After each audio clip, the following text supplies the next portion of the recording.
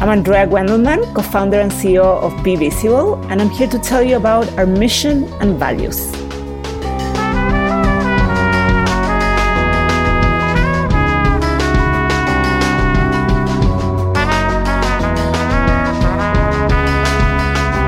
Welcome to Mission and Values, a Backstage Capital podcast about remarkable startup cultures led by underrepresented founders. I'm your host, Brian Landers. My guest today is Andrea Gwendelman, the co-founder and CEO of Be Visible. For full disclosure, Backstage Capital is an investor in Be Visible. Welcome to the show, Andrea. Thank you for having me. Yeah, thank you so much for your time. Can you tell us, what is Be Visible? Be Visible is a career platform and a social network to connect Latinx to each other and to talent and opportunities, in a nutshell. That's great. That's very clear. How would you describe the mission that you and your team are working hard towards each and every day? The real mission is very simple, is to build social capital, to connect us to more opportunities, to more people, to more resources, to become more aware of what is out there and who we can become so that we are able to go and do it. Many times Latinos grow up in close communities of immigrants and they hang up with families and a small circle of people. Many of them are the first ones in their families to go to college, so they're first generation college students, which means that the parents didn't expose them professionally to many things. And so they end up going to college and sort of like being a little bit in these smaller circles. You know, many of them stay where they grew up. And the idea is that we connect Latinos to each other so that they can stay in this intimate setting that we're still used to and we still feel more comfortable in. But it's an intimate setting that is expanding so you can see more of what is out there. And so we become each other's mentors, because many times our parents and their definition of success really doesn't apply to this generation of Latinos. As much as they love us, as much as they want the best for us, they might not understand what is success for us. So we need to compare notes with others like us. That's wonderful. Latinx is still a fairly new term. Can you share for people what Latinx means and how that word came to be? It's very interesting. We were at the very origin of that word, and Latinx is the way that many young Latinos are referring to themselves. It's a word that is gender neutral, meaning that you can be of any gender. Latinos was always associated with being a male, right? And chauvinistic culture. And so there's a little bit of energy there, right? And so this Latinx is gender neutral. It's a way that young Latinos are fully acculturated, but yet very proud of their cultural origin are referring to themselves. But it also implies a modern twist, a new generation type word. It's a word that we have fully embraced at Be Visible at the very, very beginning. And in fact, we kind of became a little bit famous or, got a lot of interviews about that because we were using that word before anyone was. Excellent. So part of what your product does is professional connections for Latinx community. Yes. And a popular service for that is LinkedIn. And I'm sure as a startup founder, you always hear, why does this need to exist? But according to a Pew Research study, only 22% of Latinx are on LinkedIn. I have 18% in my Pew Research. I just Googled it last night to try to see if the unupdated number. Maybe they increased. But that's okay. 18 to 22 is roughly the same thing in my mind. Less than a quarter. Why do you think that is? So 18%, just so we do this comparison correctly, 18% of Latinos versus 28% of African Americans and 30% of whites. And that's in LinkedIn, right? So they're severely underrepresented, where we are overrepresented in every other social media platform by the same 10 percentage points. So we are over-indexed in Pinterest, Twitter, Facebook, Instagram by 10 percentage points to whites and African Americans. That's fascinating. Right? That's the important thing. We are an extremely socially connected generation, the most socially connected generation of Latinos ever. But we're the most underrepresented group on LinkedIn. The explanation, I think, is simple. Once you hear it, is simple, which is that this massive input into a workforce of educated young Latinos are normally first-generation college students. Mm-hmm. That means they come from families without professional backgrounds. That means that they normally go to colleges and universities without strong alumni networks. And even if they do have good alumni networks, they normally don't have Latino alumni networks. And they are used to network an environment and a family environment. A lot of cousins, big families, big kind of community. And we are very also attached to our cultural roots. We really prefer to stay within the culture when we connect. All those factors basically lead you to a different type of networking, where really the connection is not based on bragging and the amount of connections you have and the best sort of like resume entries you have, because probably you didn't have that much exposure to internships because you didn't have an uncle that was a professional that could get you the internship to begin with. So on BVC, you're not measured by the number of connections and you're not measured by the amazing resume. Instead, your role in the community becomes valuable if you start to become more visible, to give advice to others, to help others in connecting to others in the community. And so your profile visibility raises with the amount of community involvement that you engage with. And basically what happens is that this is a community where people then start investing in each other's success. So it becomes a place where we're all being upwardly mobile. And that paves the way to Latino millennial engagement, a sense of community. That's the most important aspect for us, is community. That's wonderful. What a great sort of reframing of the network and rewarding what actually benefits everyone and not just sort of the vanity stuff that seems to be predominant on sites like LinkedIn. And I would say that is a fairly millennial approach. I mean, this is a Latino approach, the community approach, but I think it applies to millennials in general, where they're much more community-oriented and kind of like they don't even believe in private property. They don't have cars, they don't have houses, they don't, it's just more like experiences. And one of those experiences is helping each other. Yeah. There's a couple of statistics that are pretty, I think, like impactful and also meaningful to what you're doing, which is that 30% of the US population, I think, and workforce, I may have that number wrong, by 2050 will be Latinx. No, you have the right number. Okay. There's only 4% of Latinx in the tech industry, which is very underrepresented, I think, also. So just to give you an idea, so we're right now 55 million Latinos in the US, right? Okay. And right now, if the Latinos in the US were a country, like in terms of economic output, we will be the second largest Latino country in the world after Spain, and we will be the 12th largest economy in the world. Oh, wow. That's incredible. If we were a country, just the Latinos in the US, right? Now, these 55 million Latinos right now will become 100 million Latinos in 2050. And you're right, because the population in the US will go from 300 something to 400 million, in which Latinos will be 100 million, which will be a fourth of the country in 2050, right?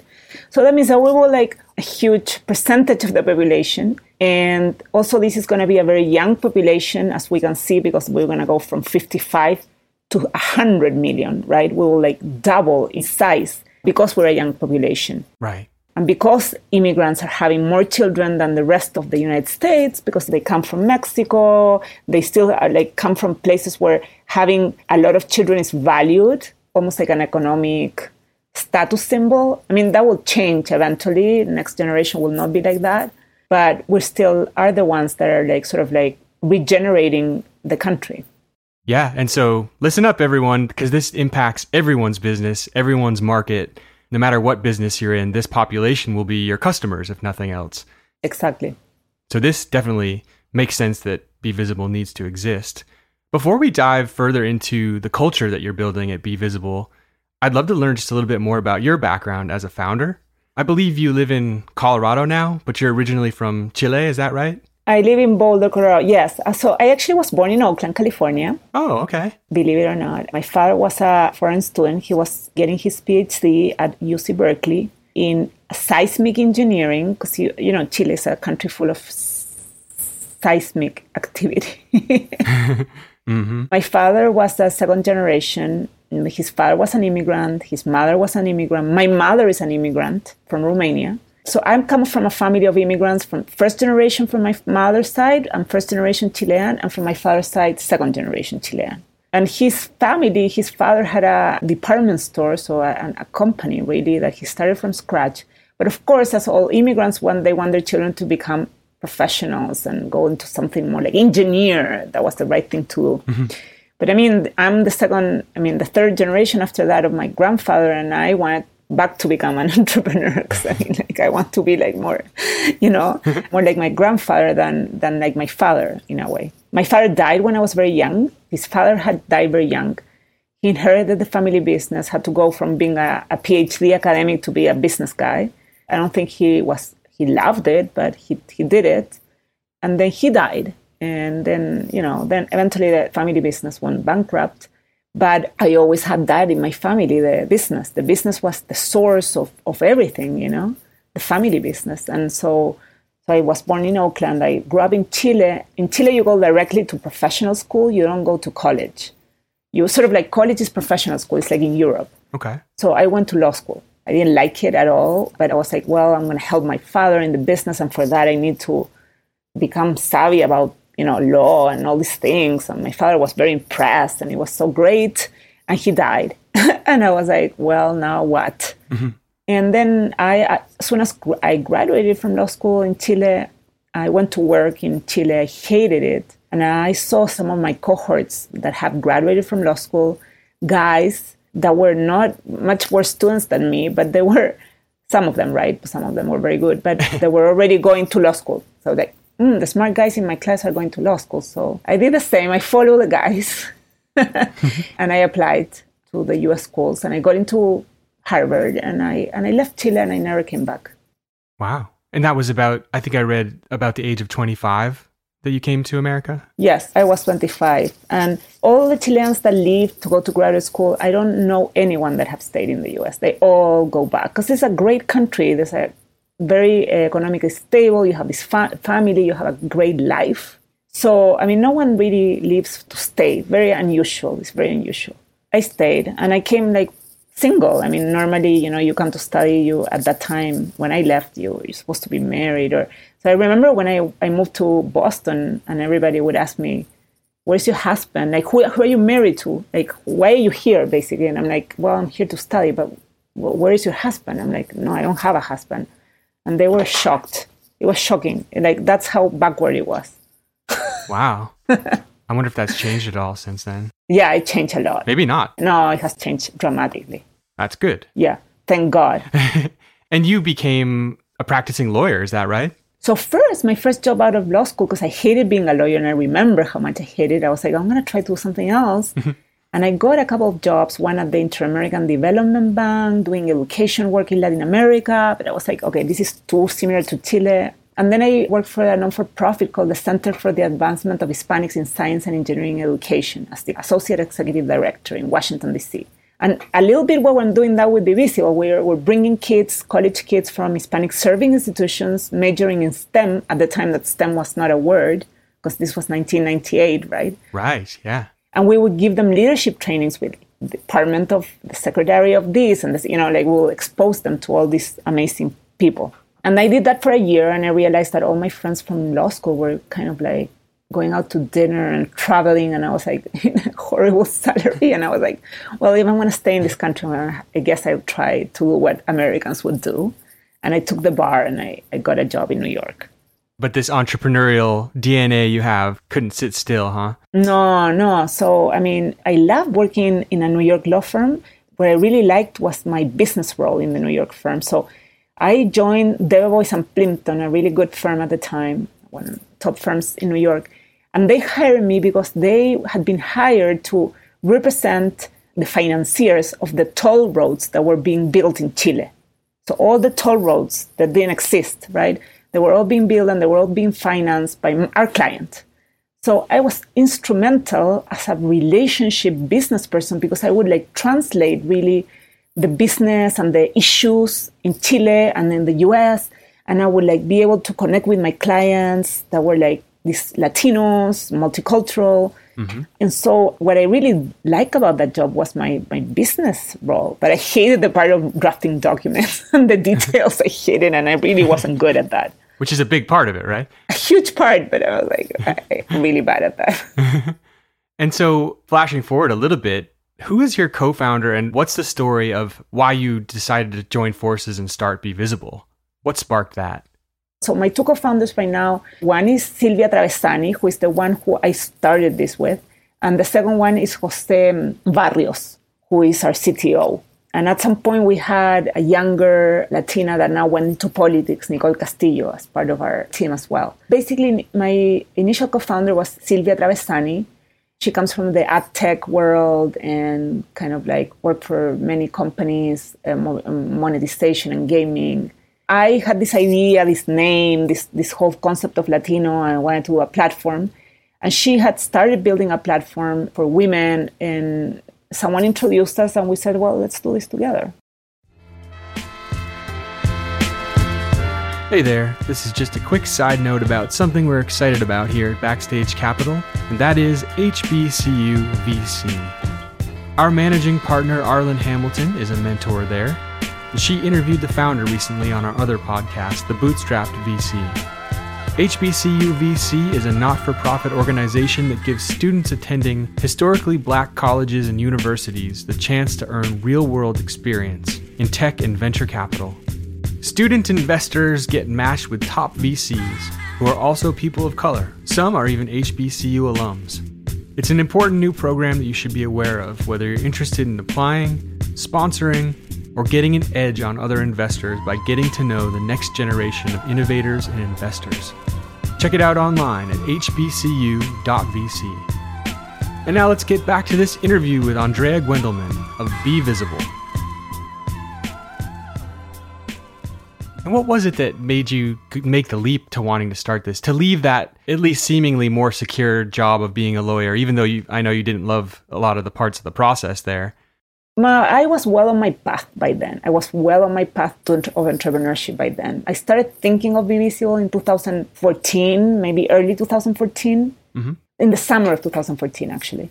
I had moved to Boulder in 2011. And when I moved to Boulder, I decided I wasn't going to be a lawyer anymore. My last job was in New Mexico as a lawyer. And when I moved here, I said, I'm going to try something else. And actually, I thought I wanted to be a film, an editor. So I went to film school in New York. I took film classes in Colorado. I wanted to do something creative. When I visited Chile, just at the beginning of moving to Boulder, I met with some people in Chile. This was with El Mercurio, which was the largest newspaper in Chile. And we went to different events because the music is so competitive. Well, I said, I just moved to Boulder, and it seems like entrepreneurship and events around entrepreneurship are the big thing. I told them about what I've seen here. I sent them some videos. They didn't understand very much. But when they went to sell a music concert to Virgin Mobile, which was opening shop in Chile, they said, no, we're actually on the entrepreneurship line. My contact at Mercurio showed them the video that I had sent them, and he said something like this. And they said yes. And they bought that event for $100,000. That was our first client. Nice. And after that, we said, oh, let's do this big. We brought Al Gore, Devendra Banhart, the Vodka, 10,000 people. We raised $1 million, including from the government of Chile.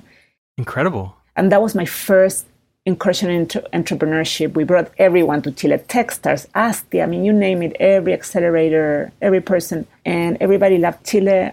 And that's how I got involved in the innovation world. That was my first entry. It was a super success event. Now this event is all over Latin America, everywhere, 20 places in Latin America. It has a different name, and I'm not involved, but we started something huge there. So when I came back, I said, well, I can't do this in Chile anymore, but I have to do it here. And I did a women's event. In Boulder, 2013 was at the beginning of the women's movement, when really no one was talking about it. And I created an event called Startup Phenomenon Women. We brought 1,000 women to the University of Colorado Boulder. We raised $100,000 in 2 months. And we did this event, and I got really connected to the whole kind of female tech people in the US that way. That's how I also met Isaac Saldana, the founder of SendGrid, who is now one of my investors. His company just IPO'd.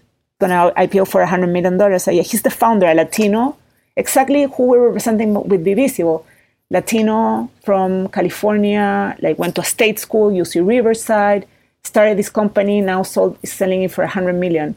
What I think is so interesting is that because of that women's event, because one of the people from SendGrid sponsored us, and they said, oh, Andrea, you should meet Isaac because he's Latino, blah, blah, blah. Mm-hmm. We talked, we met, and a couple of months later, I said, Isaac, I really I wanted to run this by you, but I think that the issue with the innovation economy in the US is not women. It's not that I don't care about women, but the really thing that bothers me is the Latinos. Like, they're not present. And I lived in New Mexico, and I can tell you that I feel like the talent is there. Why are we not anywhere? And he said, yes, I agree. And we started talking about, until he became our investor. I mean, I brainstormed Be Visible with him 4 years ago. What a great start, and such impressive beginnings with the events, and then meeting the right people that led to all the things that made it possible for you to start Be Visible. It's clear that you are passionate about helping women realize their potential. I love that your Twitter username is @FutureOfWomen, for example. Everyone definitely follow Andrea @FutureOfWomen. And on your website, on your About page, you share something titled En Que Creemos, which I think translates to, is that what do we believe in? Is that right? Yeah, well, we have to update that because it's a little bit old. When it's from when we were just a women's platform. Because we started just as a women platform. Ah, just for Latinas. Okay, I got it. Yes. One thing that you mentioned in there, I would imagine is still true, and I want to see what your reaction is, but you said that you believe we can live in a world where women who look like us and speak like us are leaders, role models, and innovators. Can you share more about what that belief means to you? I mean, I think that we're riding a movement that when we started Be Visible was kind of at the very, very beginning of the movement, but we're well into a movement right now in which Latinas are becoming empowered. What I saw in New Mexico and what I saw of myself really as Latina was that we are brought up with a very traditional set of cultural values and beliefs, and they're very centered about being a wife and a mother, right? And getting married and like the family and the whole thing. We always feel guilty about taking these like leadership roles and sort of like being a little bit more out there and being ambitious, even though Latinas are starting business at a rate of the small business formation in America, higher than any other population in the country. So obviously we're ambitious, but there's always this like holding back to ambition and not showing it so much, right? Not being so evident. Because you are a mother, you're a wife, you are supposed to play a second, sort of like a supporting role. I mean, this is this kind of like awareness of, we can actually break out the stereotypes and, create new stereotypes. And we're doing this together. We're the first ones, and it's painful sometimes, but it's necessary. I agree. So thank you for taking action to make that actually happen. It's not simple. It's not simple to change the stereotypes and the roles that you've seen, play out for generations and change them and feel like good about it all the time. Mm-hmm. Yeah. Having role models, like you said, in that belief is a huge part of it. And, huge. Right? Exactly. So I think the role models and we becoming role models, really telling others that, they can do it, it's okay. Yep. So now turning to your team and your company culture, how many employees do you have now? And do you all work out of the same location, or is anyone remote? No, actually, we're a completely remote team. Everybody works somewhere else. So our CTO is in Victoria, Canada. Our community manager is in Chicago. I'm in Boulder. And we have various interns and ambassadors all over the country, in San Francisco and LA, and everywhere. Very cool. So we have a team of like 10 right now, give and take, but they're all somewhere else. It's all virtual and it all works really well. Yeah, tell me more about that. With remote teams, it's so interesting how the dynamic gets set up. So how do you, as a remote team, communicate? Well, so we use Slack. Slack, yep. Everything, we use Slack, and then we have calls once a week with the team. Once a week, I have a call with the CTO and our community manager. And also we have a new investor coming in that I'm so excited about. Awesome. Another one, and he's just coming in with all his sales team. So that will change the dynamics. We'll see how, but we're very excited. He's Latino as well, from New Mexico. He and all his siblings come from an immigrant family, and the parents were like middle class, and they wanted the kids to succeed, and they all ended up going to Harvard, So he's another story of success, or an immigrant success, and he's our newest investor, putting a chunk of money right now in the business and a lot of mentorship, and also bringing his team. So that will change in how we talk to them in terms of his team. But to be honest, I don't know if I'm the best manager or not, because I'm very hands-off. I really trust the team. Everybody in the team is doing this for the right reasons. They know what they're doing better than I do. So we discuss priorities with my CTO, of course.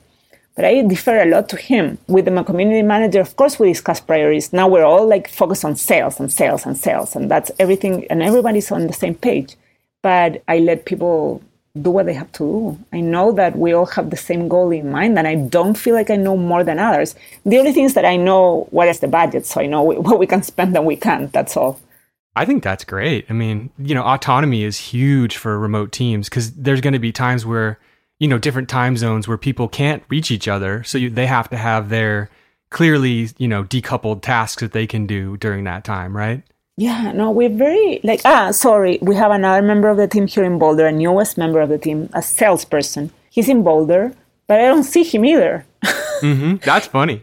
He comes to a couple of events, but we are connected on Slack, by phone, but no. Yeah. I really don't need to see them. I mean, I think it's great to see people once in a while. So my co-founder, who is now basically, she kind of stepped back for a little bit from the business because she wanted to do some other things, but we're very close, and we meet, we talk.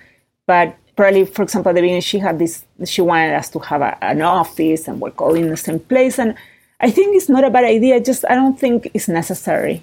Whoever comes next in terms of being the COO or something like that might have different ideas. I'm open to everything. Mm-hmm. Right now, this works for me.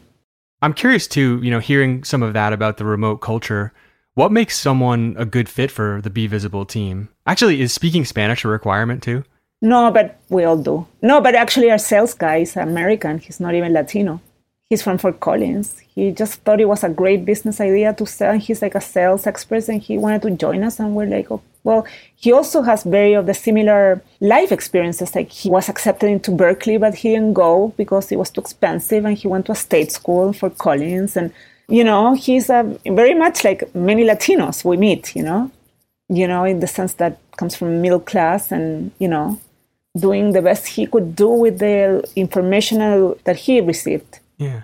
And he's like, well, I want my kids now to be able to, if they want to go to Berkeley, to be able to do that, right? I mean, that's, But I think many of the Latinos are like that. And I asked Isaac Saldana, who went to UC Riverside, which is a great school, but he's he probably could have gone to MIT, Stanford, anywhere he wanted, but it wasn't in the radar screen, right? Yeah. So he's not Latino, but he blends, I feel. And you don't have to be Latino to work on Be Visible. You don't have to. Where almost all of us are, though, except for James. You have to be super passionate about what we're doing. You have to be completely self-directed because you're not going to get direction from me. Maybe you get direction from Michelle, who is our community manager, but you're not going to get direction from me. You're going to get only bring me ideas and I would say, go do it. Or we'll check with Michelle first. The right kind of person would love that. Right. I don't micromanage at all. Since your product and your mission are so focused on helping this specific demographic of Latinx, what does diversity and inclusion mean for you as a CEO, as you grow the team? Well, this is very interesting. So I, for example, think that it's great to have all sorts of people from state schools, from different geographic locations, from Ivy League schools, right? From everything. That's one diversity. I want to make sure that we have everyone represented, that we are representing, right? Right. Second, I think it's important to have non-Latinos in the team, like James. I actually talked with Isaac about that, and it's important to have non-Latinos in the team too. We're diverse, right? We're just not all Latino. Eventually we are part of the larger country. Also trying to have different types of Latinos. Oh, Michelle is Ecuadorian, I'm Chilean, there's Mexicans, there's all sorts of different origins, national origins in the team. Yeah, that makes sense. How does the team at Be Visible deal with failures, which are so inevitable in startups?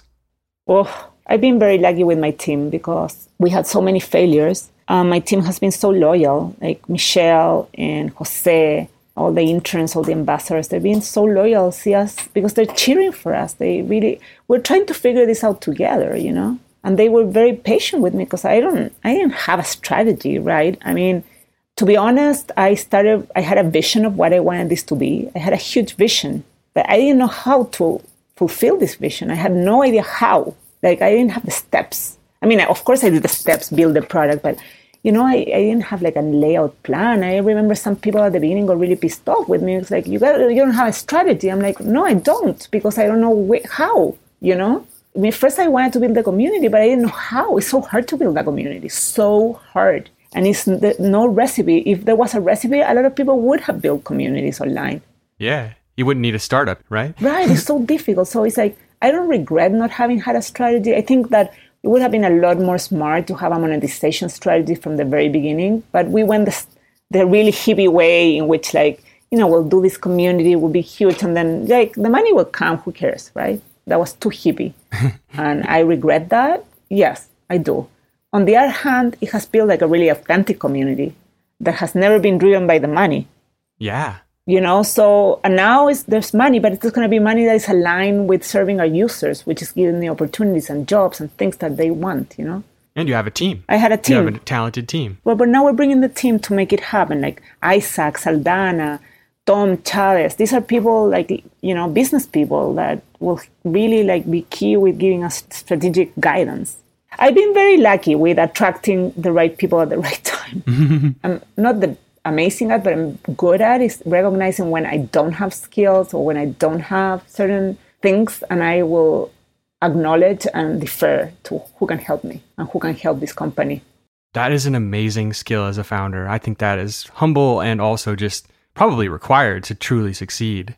I mean, you have to be like super kind of like let go because there's nothing you can do. You know, this thing doesn't happen alone. On that team note, what was a recent win you had as a team and how did you celebrate? Like, what did you actually do to celebrate the win? We just landed Pinterest as a client. Ooh, nice. Excellent. And we don't do anything to celebrate because we live far away. You don't even have on Slack, like the Kairos team, who's another Backstage portfolio company. They do like success tacos through Slack. Oh, that's cool. I should do that. I didn't know. Like, we're not that savvy. Just silly. It's silly. No, I know. I like silly, but no. The Astral AR team, they make up their own internal memes and they share those, you know, little GIFs and things. That's awesome. But you don't have to have anything. I'm just curious if you do, because it adds a little bit of, you know. No, we don't. We're like lame. I have to tell my team we're lame. Not lame at all. Yeah, we are. We are lame. But it's never too late to start doing GIFs, I guess. Yeah. I have so much to learn, you know. Yeah. Look, the work is fascinating. We're doing fascinating work, you know. It's just fascinating what we're doing. Like, think about it. Like, we're like disrupting a huge industry. We are doing something never has been done. We're like for us, by us network, social network. I mean, it's just groundbreaking stuff, you know? Well said. Yeah. And on that note, what's next for Be Visible? One thing I want to say. Go for it. Is that we're looking for companies, awesome companies that want to hire Latinx talent to post jobs. So we have a new job posting board. And now we're listing companies. And now you can join companies as progressive as Pinterest, as progressive as MoveOn.org, as progressive as the Tipping Point community, Me Too, and Citizen Schools, and post your jobs on Be Visible. That is awesome. Those are amazing companies. So that's some amazing traction right there for you, growing partnerships like that. I know, we have the best partners. It's already like, yeah. We're snobs all the way around, from the investors we have, including Backstage Capital, Isaac Saldana, to like, you know, the companies we work with. So it's okay, that's fine. We are honored to be in the Cool Kids Club with you, Andrea. Yeah, so I'm excited about that. And that will open a whole set of doors and new avenues. And I don't know what they are yet, but I'm sure they will be. I'm sure too. Andrea, it's wonderful that you saw the opportunity for Be Visible, and now it exists because you did all the hard work to make that happen, and you're all working together towards that mission. You know, returning to that core belief you have of creating a world where women who look like us and speak like us are leaders, role models, and innovators. Well, that is you, Andrea. You are the role model. You are certainly a role model for other Latinas, and I think you're inspiring to any entrepreneur, so props for that. And for anyone listening who wants to learn more about Be Visible's mission and follow along, where can they go? They can go to, for now, bevisible.soy, bevisible.soy, or email me at andrea@bevisible.soy. What about Twitter?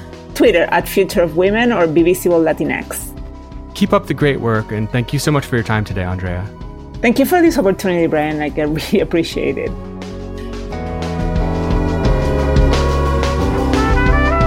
You can find show notes at backstagecapital.com/mission and values.